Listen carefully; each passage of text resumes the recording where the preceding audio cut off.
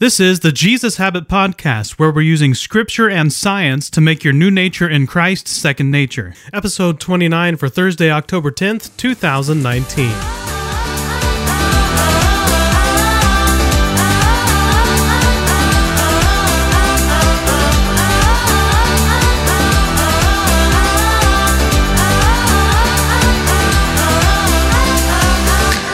Big idea. The promise only becomes a reality for those who are diligent to the very end. Our weekly identity statement, I am moving beyond the elementary teachings of salvation and into the maturity of righteousness. And our memory verse, therefore, since we have a great high priest who has ascended into heaven, Jesus the Son of God, let us hold firmly to the faith we profess. For we do not have a high priest who is unable to empathize with our weaknesses, but we have one who has been tempted in every way just as we are, yet he did not sin. Let us then approach God's throne of grace with confidence so that we may receive mercy and find grace to help us in our time of need. Hebrews 4:14 through 16. So, who is this Melchizedek guy? Well, his story is found in Genesis 14:18 through 20. 3 verses is all we get.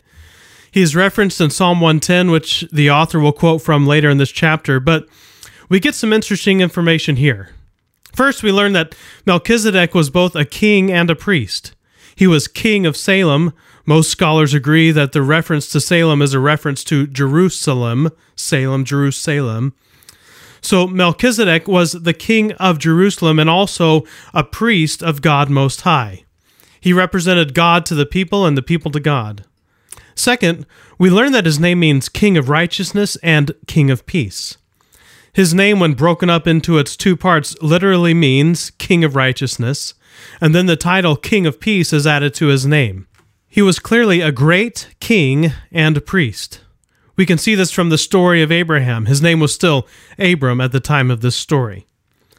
5 kings teamed up and took down 4 other kings. Abram's nephew Lot was living in one of those towns, Sodom, and was captured by the army of the 5 kings. When Abram finds out about that, he gets a group of 318 men together to go and attack the army that had taken his nephew, getting him back along with their possessions and the women and the other people. When Abram returned from this victory, the king of Sodom came out to meet him, as well as the king of Salem, Melchizedek. Melchizedek blessed Abram by saying, "Blessed be Abram by the God Most High, creator of heaven and earth. And praise be to God Most High, who delivered your enemies into your hand." In response to this blessing, Abram gave Melchizedek 1/10 of everything they had just taken back. Then the king of Sodom tries to do one better by saying, "Give me the people and keep the goods for yourself." But Abram won't accept it, so that the king of Sodom wouldn't be able to take any claim to the success of Abram. We don't really know for sure what the name Sodom means. Many scholars believe it means burning, as in the final fate of the city. Most of us think of the sin of Sodom as being related to what is described in Genesis 19, and certainly that was a part of it. But Ezekiel also says, "Behold, this was the sin of Sodom. She and her daughters had pride, excess bread, and peaceful serenity, but she did not strengthen the hand of the poor and the needy." Ezekiel 16:49. The sin of Sodom helps make clear why Abram would have rejected the king's offer.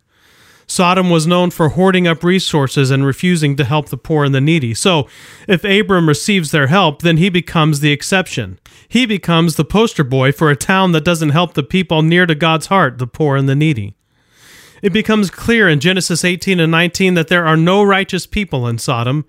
So Abram does not accept the offer from the king of Sodom, probably on the basis of the reputation. But the reputation of Melchizedek was different. In fact, we learn that Melchizedek blessed Abram. It is always the superior who blesses. Blessings aren't given from inferiors to their superiors. So the fact that Melchizedek blessed Abram tells us that he is superior to Abram. And the fact that Abram gave him, Melchizedek, 1/10 of the plunder shows that Abram saw him as a superior as well. He gave a tithe to Melchizedek before God had given the law to the Israelites about giving a tithe. Then the author plays on the solidarity mindset of the audience. Where our society celebrates individuality and personal rights, the society of the Hebrews celebrated solidarity among the people of God.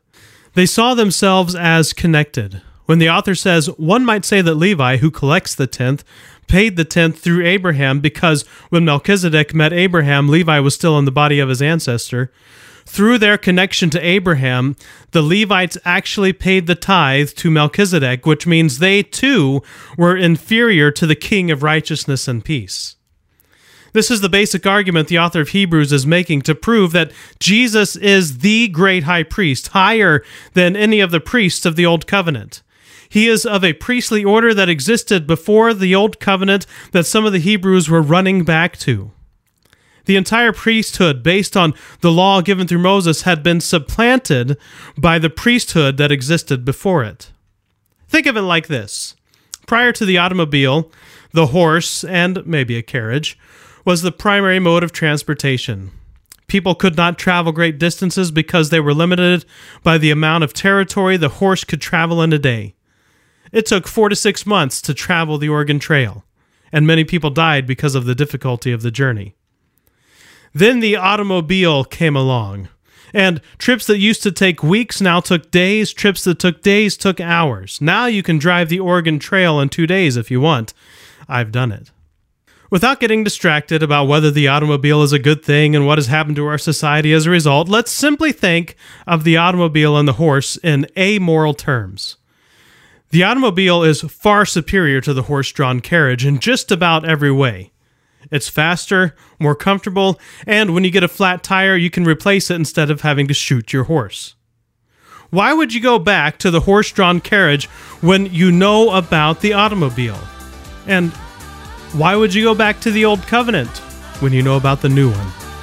It doesn't even compare. Jesus is great. www.thejesushabit.com